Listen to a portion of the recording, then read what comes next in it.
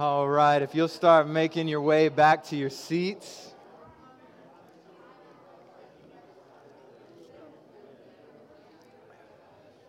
If you'll start making your way back to your seats, and as you do, open your Bibles to Acts chapter 6.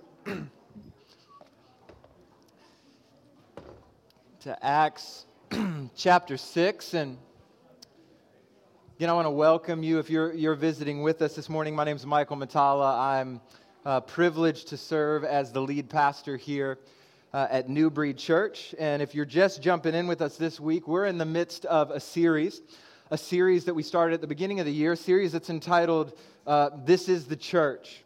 This is the church, and we're basically just taking a few weeks to walk through what it is that makes a church a church. How does its leadership function? What are the responsibilities of the people of God? And so we've been walking through it. We've got a few weeks left in this series, but it's been good. And so this morning we want to turn our attention to Acts chapter 6. We're going to be looking at verses 1 through 7, and we're going to be considering the role of a deacon in a church. And so I want to invite you, I know you just sat down, but to stand out of reverence for God's word as we read Acts chapter 6, beginning in verse 1 and reading through verse 7. And Luke writes this, he says, "In those days, as the disciples were increasing in number, there arose a complaint by the Hellenistic Jews against the Hebraic Jews that their widows were being overlooked in the daily distribution. The 12 summoned the whole company of the disciples and said, 'It would not be right for us to give up preaching the word of God to wait on tables.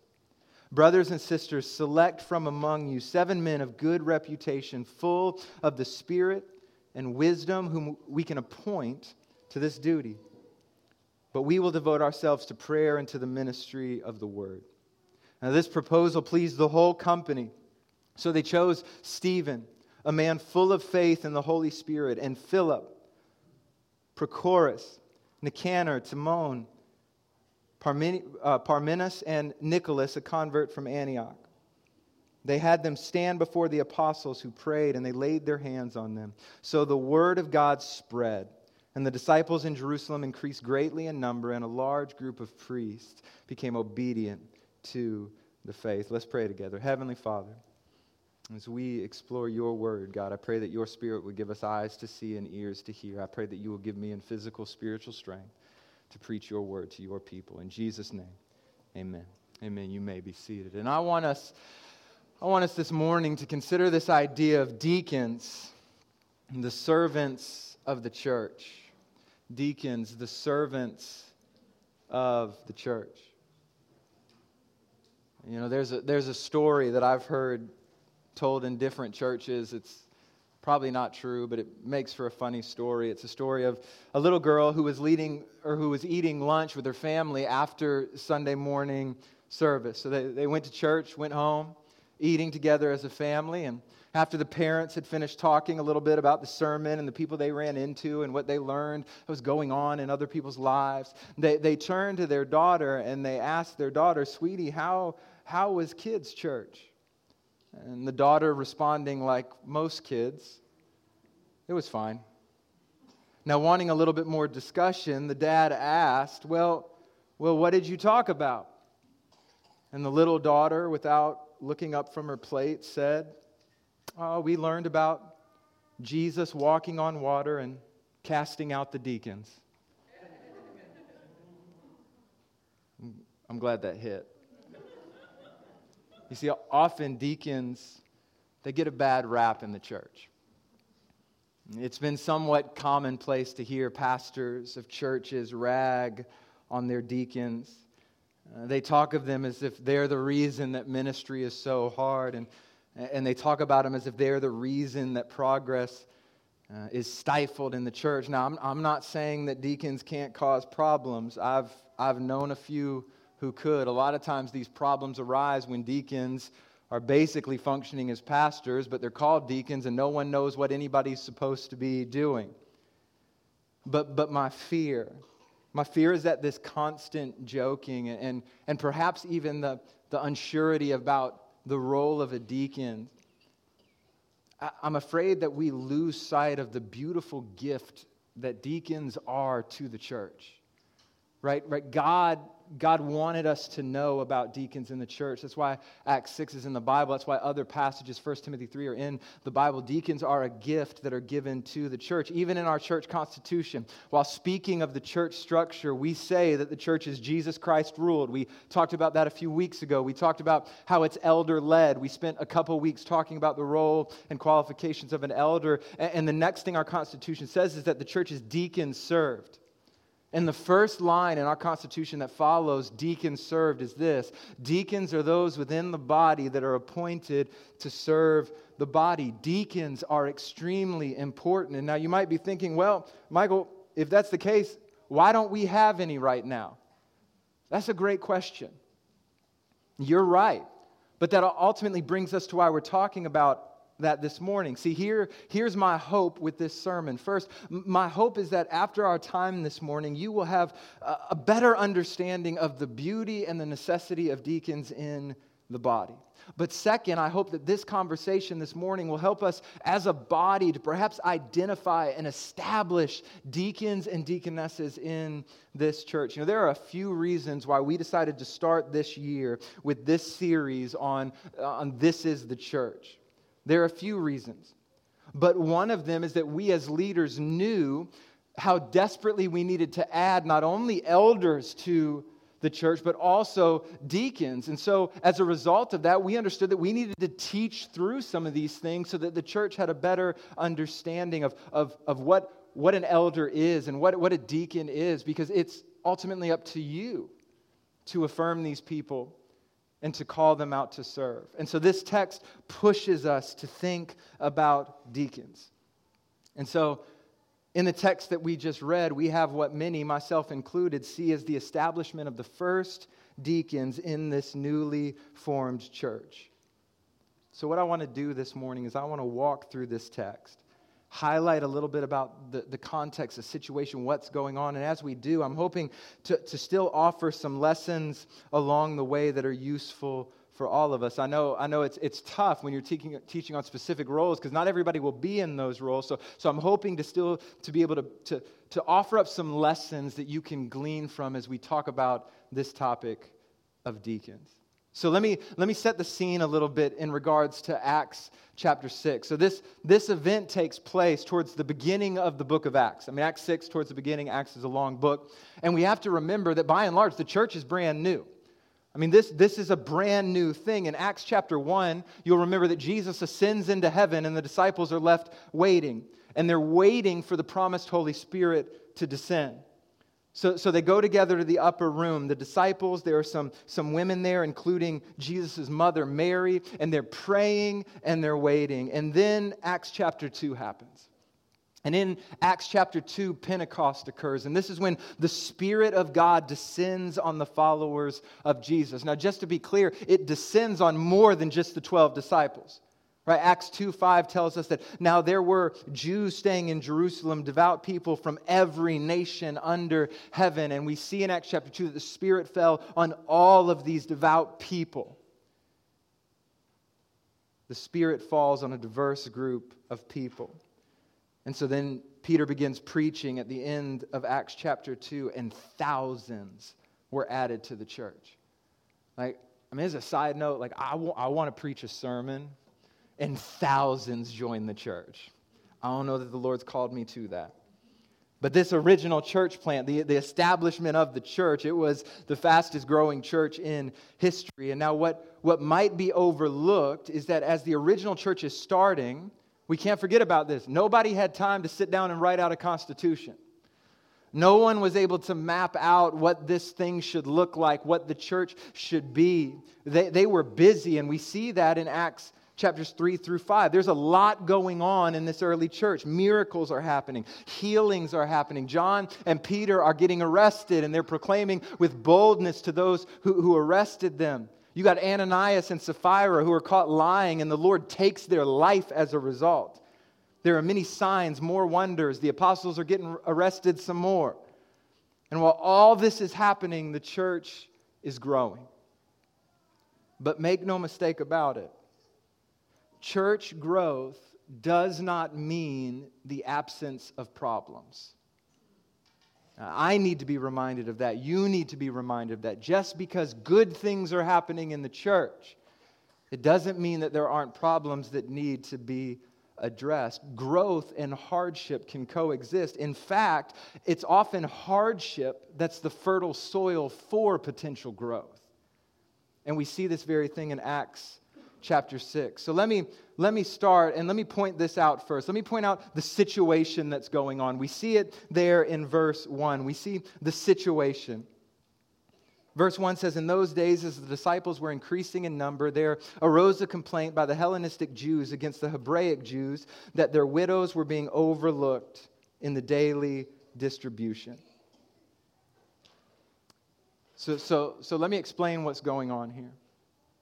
We already mentioned that when the Spirit came in Acts chapter 2, there was a diverse group of people present in the church, both Jews and Gentiles. Acts 2 tells us all about the people represented beginning in verse 9. It says, Parthians, Medes, Elamites, those who live in Mesopotamia, in Judea and Cappadocia and Pontus and Asia and Phrygia and Pamphylia, Egypt, the parts of Libya near Cyrene, visitors from Rome, both Jews and converts, Cretans and Arabs. We hear them declaring the magnificent acts of God in our own tongues. So at the very beginning of this thing, the church was beautifully diverse. But here in Acts 6, there's a disagreement among the different types of Jews. And this disagreement is ultimately centered around ethnicity. It's centered around the Hellenistic Jews and the Hebraic Jews. So who are these two groups? Well, the Hellenistic Jews were Jews who had returned to Jerusalem, but they were originally abroad. Right, so they weren't in Jerusalem. That's not where they lived. That wasn't their home. They were in kind of these Greek provinces, still Jews, but they were Hellenistic Jews. They were Jews who likely did not speak any Aramaic. They'd been involved in Greek culture for so long that they'd lost a lot of their Jewish traditions. But then you have the Hebraic Jews, and these were the Jews who originally resided in Israel, in Jerusalem specifically. They were more familiar with the Jewish traditions. They spoke and read Aramaic. And so the problem comes because discrimination was common. Those who were Hebraic Jews saw themselves as better and superior to the Hellenistic Jews. Why? Because they saw themselves as pure, whereas the Hellenistic Jews had been tainted by Greek culture. But here's where it gets even more interesting. On top of that, the Hellenistic Jews in the early church were the minority. The Hebraic Jews were the majority culture. So trying to paint a picture here for you, right? So tell me if this doesn't sound somewhat familiar to you. The church was made up of a diverse group of individuals, but those who held the majority culture discriminated against, and according to the complaint in Acts 6, ignored the needs of the minority while acting constantly in preference to the majority. When the Bible tells us there's nothing new under the sun, there's nothing new under the sun. And so this issue, in this case, was centered around the distribution of food. Now, we have to remember how Acts chapter 2 ends. Again, we're still kind of setting the stage, painting a picture of the situation. At the end of Acts chapter 2, there's this beautiful picture of the church in Acts 2, verses 42 through 44. It says, "They devoted themselves to the apostles' teaching, to fellowship, to the breaking of bread, and to prayer. Everyone was filled with awe, and many wonders and signs were being performed through the apostles. Now all the believers were together and held all things in common." That's an important line. All the believers were together and they held all things in common. What that means is they shared everything. So in Acts chapter 2, you have the body of Christ, and they were functioning like the body of Christ. But now in Acts 6, it doesn't take long for old patterns of sin to creep back up in this newly established church. And while the church saw it rightly as their responsibility to care for the marginalized, and in this case, the widows, prejudice began to come to the surface again. Now, let's just pause here, because there's a lesson here for us. Let's just pause, and we got to talk a little bit about sin and salvation for a minute. One of the truths that this text forces us to reckon with is the fact that when you are saved, all of your sin does not automatically go away. It doesn't go away. You know this to be true in your own life, just like I do. Some of you, before the Lord saved you, you were struggling with alcohol. And now that you are saved, you're still struggling with alcohol. Some of you, before the Lord saved you, you were deep in lust. And now that you are saved, you may not be as deep in lust by God's grace, but you are still wrestling. Some of you, before the Lord saved you, you were talking about everyone and their mother behind their back. And now that you are saved, you just switched up who you're talking about and how you talk about them. Because now it's a prayer request. It's not a text. And listen, I'm not saying this to try to make light of sin. We should be growing in these areas as the Lord sanctifies you by the power of the Spirit. But what I am trying to say is that because you got saved, just because somebody else got saved, it doesn't mean that all the struggle with sin just disappears. We will wrestle, and sanctification takes time. Now, here's the thing. If you know this to be true in your own lives, I'm glad so many of you said amen. When I said that just because you got saved, it doesn't mean that your sin stops. I'm glad you did, because if you know this to be true in your own lives, the question that we have to ask then is, why do we expect it to be different in the lives of those around us? Let me just, I got a soapbox. I'm going to get on it for me. That's why cancel culture is so dangerous for the church.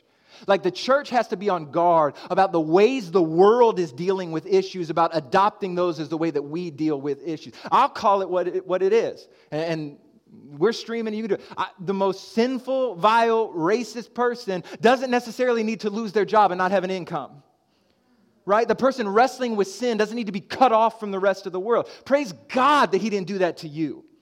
Because there is no sin that any person can commit against another sin that is greater than the sin and the offense that we committed against God. And yet He still was patient and kind. And that patience and kindness led us to repentance. We got to get rid of this cancel culture in the church. Some of us are so patient when it comes to our own sin. But the moment someone around us struggles, and let's call it what it is, they can be struggling with the same thing we struggle with. But when it's someone else's sin, we have no patience. And so the people in Jerusalem in Acts chapter 6, they may have been saved by the grace of God, but they were wrestling with some old habits. It was having a negative effect on the church. So this was the situation. But now let's turn our attention for just a moment to the result. To the result. We see that in verse 2. What's the result of this situation? Well, we read that the 12 summoned the whole company of the disciples and said, "It would not be right for us to give up preaching the word of God to wait on tables." So the result is this. It appears that the complaint made its way back to the 12 apostles. Now, we have to understand this in its context, because I think we can read this and misunderstand what the apostles are saying. Because often people hear this statement by the apostles and they read it as if the apostles were annoyed that this was brought to them, right? With this air of arrogance, right? Why would you bring this to us? Should we be the ones waiting on tables? I don't think that's what's going on here, right? It's not as if they're saying this is beneath us, figure it out for yourselves. Because what we have to understand is that this conversation, to some degree, is a result of a growing church and the need for servants or deacons in the church. We have to remember that in some way, the apostles were the ones who were involved in distributing the food, or they were at least overseeing it. And you go, well, how do you know that, Michael? Well, because of what takes place in Acts chapter 4. So 2 chapters before this, in Acts chapter 4, verses 32 through 35, it says, "Now the entire group of those who believed were of one heart and mind, and no one claimed that any of his possessions was his own. But instead they held everything in common." Now listen to this. It says, "With great power the apostles were giving testimony to the resurrection of the Lord Jesus, and great grace was on all of them. For there was not a needy person among them. Why? Because all those who owned lands or houses sold them. And they brought the proceeds of what was sold and they laid them at the apostles' feet. This was then distributed to each person as they had need. So where did they get the resources to distribute food, to give to the widows, right? The ones even who are being rejected. Well, it's because people were so bought into this church, to this family, to this people of God, that they were selling their possessions. And where were they taking it? They were giving it to the apostles. And they're saying, do with this as you need to serve this church, this newly formed people of God. And so the apostles, we don't know if they were the ones actively distributing it, right? Like 12 of them in between sermons or like running around distributing food, maybe. Or we don't know if maybe they were just overseeing it, but they were aware in some way, shape, or form that the task could no longer be faithfully fulfilled by them. Right? It's one thing when you got a small handful of people and you got 12 guys overseeing it. It's another thing when thousands are being added and you're still just 12 guys trying to oversee this thing. And so they understood that it couldn't be faithfully fulfilled by them. They understood that, and they understood what needed to take priority in their life. So they say to the people, listen, it wouldn't be right for us to give up preaching the word of God to wait on tables. Now, again, a couple of things to note. First, they were not trying to diminish the work. In fact, they saw it as ministry. This statement, wait on tables, would actually be better translated from the original language to be minister at tables. It's not our job to minister at tables. They were not trying to diminish the work. They understood it was real ministry, and it was a ministry that was significant to the church. It just wasn't their ministry. So, second, they recognized what they were called to do. This is the apostles here, right? The apostles knew that God had called them to fulfill a specific task. The task was to grow the church by proclaiming the gospel and to strengthen the church by preaching God's word to God's people. And this necessitated time in the word, the Old Testament, right? They're diving into the Old Testament, looking for Jesus, teaching this stuff. And they're spending time in prayer. But third, and this is important, not only did they recognize what they were called to, they recognized their limits. Now, this is such an important truth, and bear with me, because maybe I'm just preaching to me and Pastor Lance, and that's okay. I'm going to preach to us on this, bro. But they recognized their limits. The apostles, though uniquely gifted by God, called to serve and given apostolic authority. That's not us, by the way. We're not apostles. But with all they had, they were not God. And they had to recognize their limits. You know, Peter Scazzaro, in his book, The Emotionally Healthy Leader, pushes Christians to remember the truth that we have limits. When he writes this, he says, as human beings, we are creatures who must routinely face up to any host of limits, some mild, some extreme. And it was with this in mind that theologian Reinhold Niebuhr described the very nature of sin as this. Listen, this is how this theologian describes sin. The desire to overcome our limitations and finitude because of anxiety about our creaturely existence. He goes on, he says, and Christian leaders today continue to do this all the time. For some reason, we find it impossibly difficult to wait, listen, and honor our limits. And this last line got me. He says, it is perhaps one of the greatest and yet most subtle ways we rebel against God. One of the greatest ways that we rebel against God is when we fail to recognize that we are not God. We have limits. That's true for me as a pastor. That's true for you as a church member. God did not design us to do everything. God does not expect us to do everything. But God does expect you to be faithful to what He has called you to. And the apostles had to recognize that they were not God. They were not Jesus. They had to know what was their role and what was not. But we can't miss this because this is why it's so beautiful. In recognizing their limits, it allowed an opportunity for others to step into service. There's a lesson for us in that as well. Like the apostles, every one of us has to know our role. And that begins by just acknowledging that you have a role in this church. You have a role to play in the life of this church. Here it is. Let me just say it. Christianity is not a spectator sport. The church is not a country club. Listen, I love going to sporting events. I do, specifically basketball games. I like to look at the people out on the court and marvel at their gifting. Because here's the thing, I can't do what they do. Now, you catch me on the court, I'm going to think I can for a minute.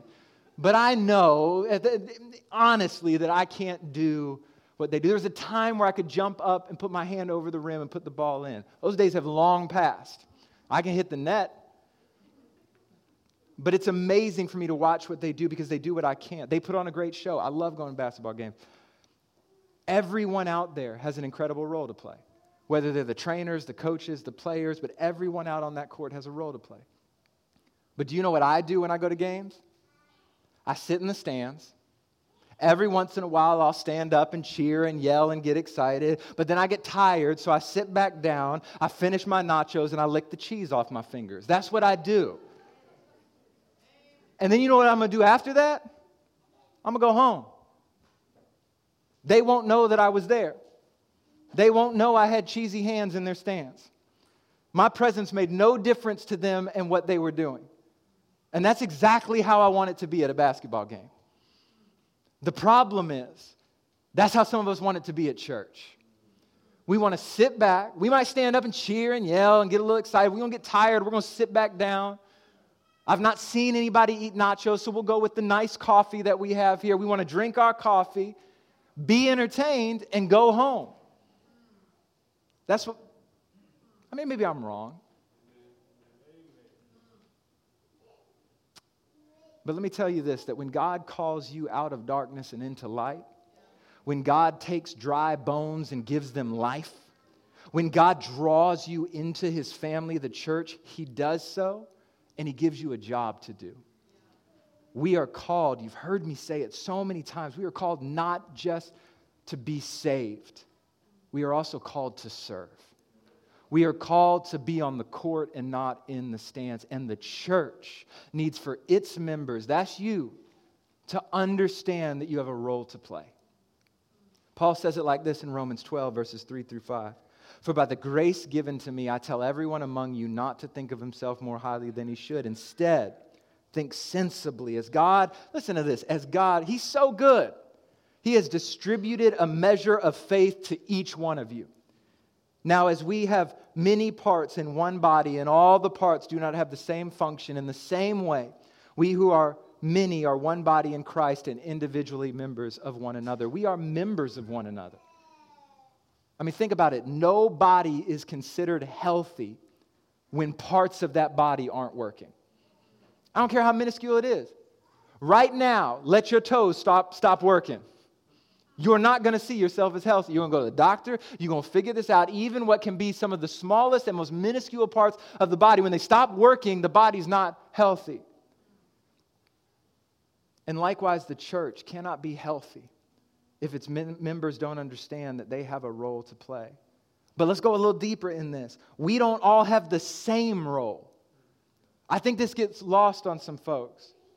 Listen, I'm just going to say it as your pastor. Even us, your pastors, we are not experts in all aspects of service. We are not. I know that God has gifted me to do some specific things for this body. And I know it's a gifting from God. I know it is. Y'all have heard me tell this story, but I like it, so I'm going to tell it again. My wife once told me that my preaching skills was like my basketball skills. Surprisingly good when you look at me.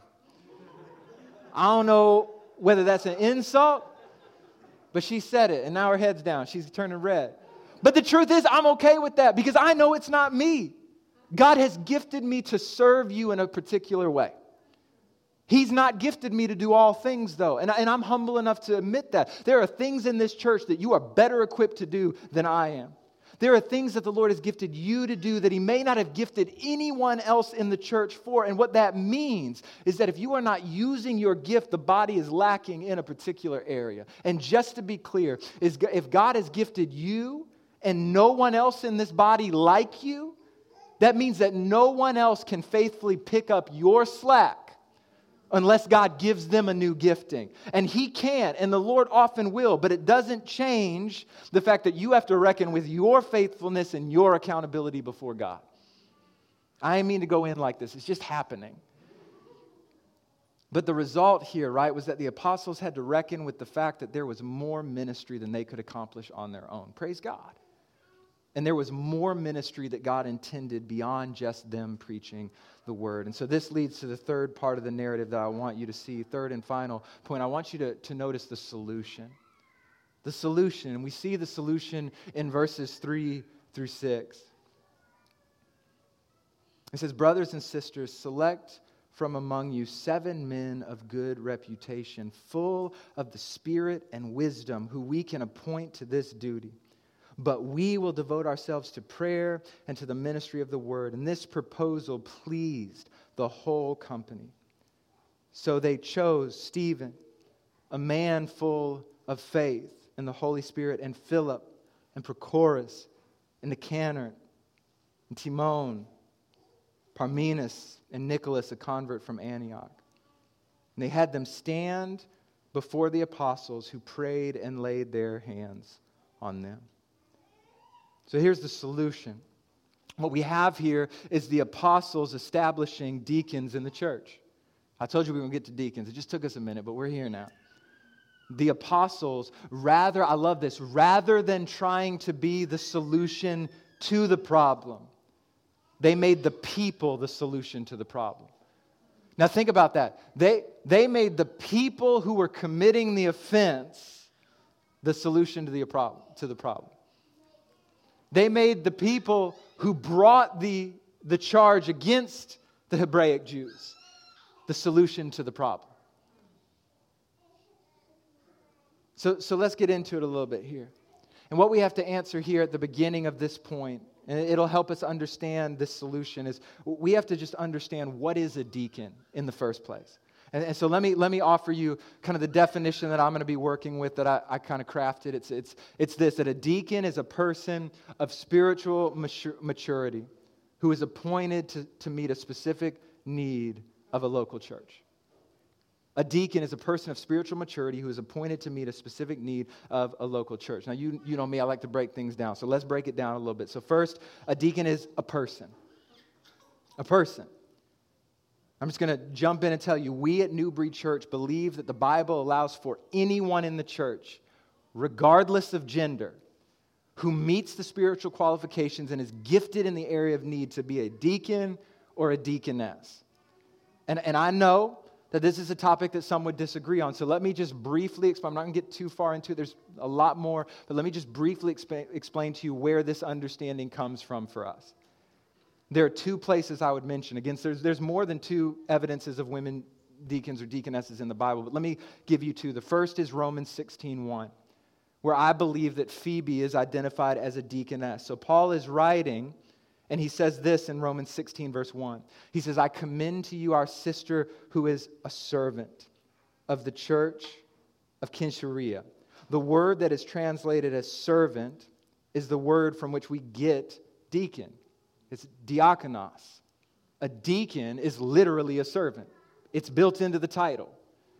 Now, even as I was reviewing for this sermon, the Lord's always trying to get you to think through stuff. So I'm reviewing this sermon. I've already written this stuff down. And yesterday I read a tweet by somebody that challenged this passage of Scripture as evidence for women deacons. And this is what his argument said. He said, don't fall for the argument that Phoebe held the office of deacon because Paul calls her a diakonos in Romans 16:1.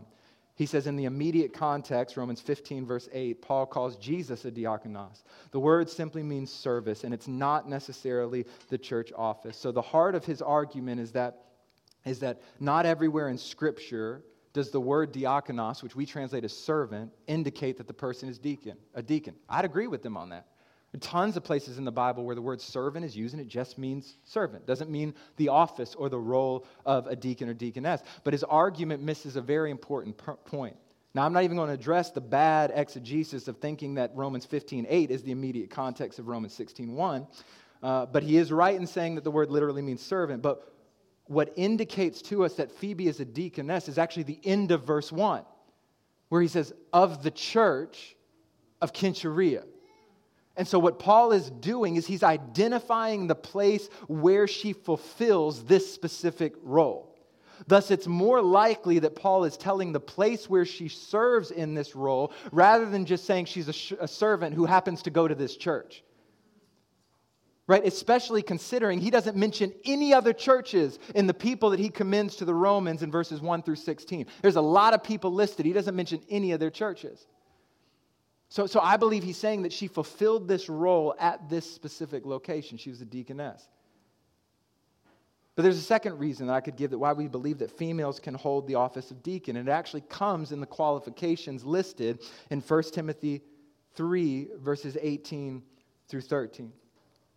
And so that passage reads like this. It says, deacons likewise should be worthy of respect, not hypocritical, not drinking a lot of wine, not greedy for money, holding the mystery of the faith with a clear conscience. They must also be tested first, and if they prove blameless, then they can serve as deacons. Wives likewise should be worthy of respect, not slanderers, self-controlled, faithful in everything. Deacons are to be the husbands of one wife, managing their children and their own households competently. For those who have served well as deacons acquire a good standing for themselves and great boldness in the faith that is in Christ Jesus. Now, what's interesting in those qualifications is actually verse 11. So 1 Timothy 3:11, it says, wives likewise should be worthy of respect, not slanderers, self-controlled, faithful in everything. Now, if you have an ESV Bible that you're reading from, your translation says, their wives. And so let me deal with the ESV first. In the Greek, there is no determiner there in the original language, meaning that word there isn't there. So where ESV translated sits, their wives, I'm just going to call it what it is. The translators of the ESV at this moment were trying to make a point they weren't translating the text. All right? And so when they say their wives, that word there is nowhere in the Greek. There is no determiner. So the CSB, what we read from, gets it a little bit closer when it says, it takes out the word there, but what's interesting is that the same word for wives in the Greek is the exact same word for women. So you could read this as, and I believe the better way to read this would be, women likewise should be worthy of respect, not slanderers, self-controlled, faithful in everything. And I believe that this indicates that there are qualifications for women because women can be deaconesses. It wouldn't make sense to give qualifications, even if it is wives, it wouldn't make sense to give qualifications for them unless they can fulfill the role. Because remember, earlier in the chapter, when they were giving the qualifications for an elder, nothing is mentioned about a woman's qualification. The reason being that the role of elder, as we talked about in that sermon, you can go back and review it, we believe is reserved for men. But here, qualifications are directed at women, indicating that women can fulfill the role. So again, there are more reasons, and you can talk to me about them if you want, but we at Newbury believe that the role of deacon can be fulfilled by any person regardless of gender. So we got to move on. So let's look at the rest of this definition. So a deacon is a person of spiritual maturity. Now, notice what the apostles say in Acts 6, verse 3. It says, brothers and sisters, select from among you 7 men of good reputation, full of the Spirit and wisdom, whom we can appoint to this duty. Paul goes into a little bit more detail in regards to the qualifications in 1 Timothy 3, verses 8 through 13, what we just read. But at the heart of the qualifications, I'm not going to go through them like we did for the elders. At the heart of the qualifications is spiritual maturity. Walking in the Spirit, godly men and women who have been tested. Again, I'm not going to walk through those qualifications like we did with elders, but let me share with you a helpful explanation of what Luke is getting at in Acts chapter 6 when he says that these are people filled with the Spirit. G. Campbell Morgan says it like this. He says, a man full of the Spirit is one who is living a normal Christian life. Fullness of the Spirit, listen to this, is not a state of spiritual aristocracy to which a few can attain. Anything less than the fullness of the Spirit for the Christian man is disease of the spiritual life, a low ebb of vitality. Here's what I want you to hear. He says, fullness of the Spirit is not abnormal, but the Christian life. And so in other words, what the apostles are saying is call out people who are faithful Christians, who are walking with the Spirit, who have given evidence that they're faithful Christians. Deacons and deaconesses must have a track record of walking with God. They must have very clear evidence of the Spirit of God within them.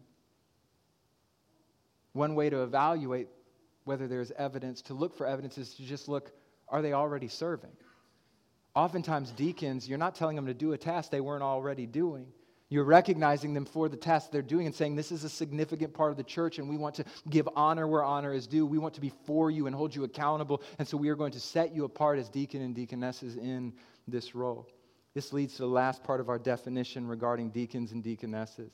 A deacon is a person of spiritual maturity who is appointed to meet a specific need of a local church. Deacons are servants. It's literally what the word means. This is not an office of authority. These are servants of the church. Some people are like, man, I wish they had the authority. I don't know. I think Scripture puts a pretty high value on servants. Jesus was the suffering servant. Deacons are servants. A deacon's function is to serve. And so as we see in our text, they aren't appointed arbitrarily. It's to meet a need in the church. Look again at verse 3, Acts 6, verse 3. It says, brothers and sisters, select from among you 7 men of good reputation, full of the Spirit and wisdom. Here it is, whom we can appoint to this duty, the specific duty of overseeing the distribution to make sure the Hellenistic Jews weren't being discriminated against by the Hebraic Jews. And the best way, I mentioned this, to see who would best serve as a deacon or a deaconess is to recognize those who are already serving faithfully, who already show a gifting in a particular area that happens to be a great need for the church. And then we recognize them. Then we set them apart to serve in that specific area. When we appoint deacons, we will do what the apostles did and lay hands on them and pray for them and commission them to do this task for the good of the church. Now, there are 2 lessons in this last point that I want you to see. And I promise we're getting towards the end. Here's the first lesson for us. We have to be willing to be the solution. Please hear me say that. We have to be willing to be the solution. I don't want you to miss this because I think this is actually one of the most profound parts of the whole text. I know we save the profound to the end. You're getting tired. Stick with me. This is the most profound part for me. Notice who they chose in verse 5. It says, the proposal pleased the whole company. So they chose Stephen, a man full of faith in the Holy Spirit, Philip, Prochorus, Nicanor, Timon, Parmenas, and Nicholas, a convert from Antioch. Do you know what's significant about all those people? I didn't until I started studying this. They all had Greek names. They were all Hellenistic Jews. Remember what is happening here. The Hellenistic Jews, those from the Greek culture, the minority in the church, they're being overlooked by the majority culture in the Hebraic Jews. So the whole assembly, this is what's dope about it, okay? The Hellenistic Jews, the Hebraic Jews, and the Gentiles all come together in agreement, and they choose 7 Hellenistic Jews for the task. It wasn't an accident. The Spirit was moving. I love what R. Kent Hughes writes here. He says that everyone, the Greek-speaking Jews, the Aramaic-speaking Jews, everyone came together and chose the favored 7. What a beautiful event, especially considering that all those chosen had Greek names. The Hebraic Jews compromise and are the majority of the congregation, and yet they chose Hellenistic Jews to administer the program. Why? The Holy Spirit was reigning. We have to be willing to be the solution. It was those who felt the sting of the problem the most who were in the prime position to serve the church in that specific area of great need. And what's beautiful is the church let them. I'm just going to call it what it is. How easy it would have been for the Hellenistic Jews to say, we ain't serving y'all. Y'all forgetting about us. Why should we serve you? We're going to go start the Hellenistic church. We're done with y'all. But it was those who felt the sting the greatest who God was preparing to serve in order to meet a very real need in the church. And we, as members of the congregation, have to be willing to be the solution to whatever problem arises. Do you know what my kind of default position is when you come to me and say, I see a problem in the church? Especially if nobody else has brought it to me. is God's probably raising you up to be the solution. Now, hear me. This doesn't mean that everyone's going to be a pastor of the church. It doesn't mean that everyone's even going to be a deacon in the church. But it does mean that every one of us must be willing to serve and sacrifice for the good of the family and the glory of God. We must be ready to identify as well those who can help serve in particular ways. It's almost as if we should be in such deep fellowship with one another that we know the church well enough to identify its areas of weakness, and we also know those who can help the most in those areas. Here's the second lesson. I promise I'm coming to the end. Second lesson for us. The church needs deacons and deaconesses. Church needs them. It is a benefit to everyone. It is a benefit to pastors because it takes some of that burden off pastors from feeling like they need to do all the ministry in the church. It is a benefit to the congregation because it means that there are areas of weakness in our church that will now be strengthened by people who are set apart to serve in a particular way. And it also benefits those who will be deacons or deaconesses because it allows them to use the gifts that God has given them for the good of the body and the glory of God. But even more than that, the presence of deacons can help the church further the gospel. So as we close, let me draw your attention to the final verse Luke writes in this section. Verse 7, he says, So in light of everything that happened, you saw the situation, you saw the result, you saw the solution. So did it work? Well, here it is. So the word of God spread. And the disciples in Jerusalem increased greatly in number. And a large group of priests became obedient to the faith. As a result of the church dealing with its issues and establishing deacons, they were able to continue to reach the world around me. Listen to me, please. Nothing will stifle the outward proclamation of the gospel like inward problems that no one is willing to step up and deal with. I'm going to say it again. Nothing will stifle the outward proclamation of the gospel like inward problems that no one is willing to step up and deal with. But in this case, the glory of this passage is that the gospel was not hindered. The word of God spread. The disciples in Jerusalem increased greatly in number, and that's what it's about. That's our mission as a church. To reach the lost around us with the gospel, to see them discipled into being healthy Christians. And we know the power of the gospel because that's our story. We are here as members of this church because of the gospel, because we have sinned and rebelled against God. We have played God, right? Forsaken Him. And yet rather than destroy us, God loved us so much that He sent Jesus to die on a cross in our place. He took our wrath. He took our judgment. He took our punishment on Himself. And He was crucified and buried and raised from the dead 3 days later. And we come to Him and find our place in the family of God by coming through faith and repentance. And the gospel is strong to save and to unite. That's our story.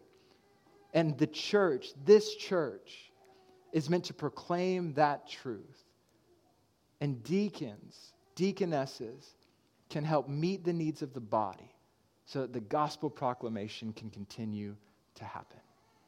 Let's go before the Lord. Heavenly Father, God, we thank You so much for Your church. God, we thank You that even though the apostles might not have known what they were doing, they didn't know what this thing was going to look like. They didn't know all the struggles and the shortcomings that would come with the church. God, You did. And through Your Spirit, You led and directed and guided them into truth, establishing roles and offices that needed to be present. God, You have done so much for us. I pray that we would be reminded, God, that You love the church more than we ever could. You are for us and not against us. You want to see Your church thrive.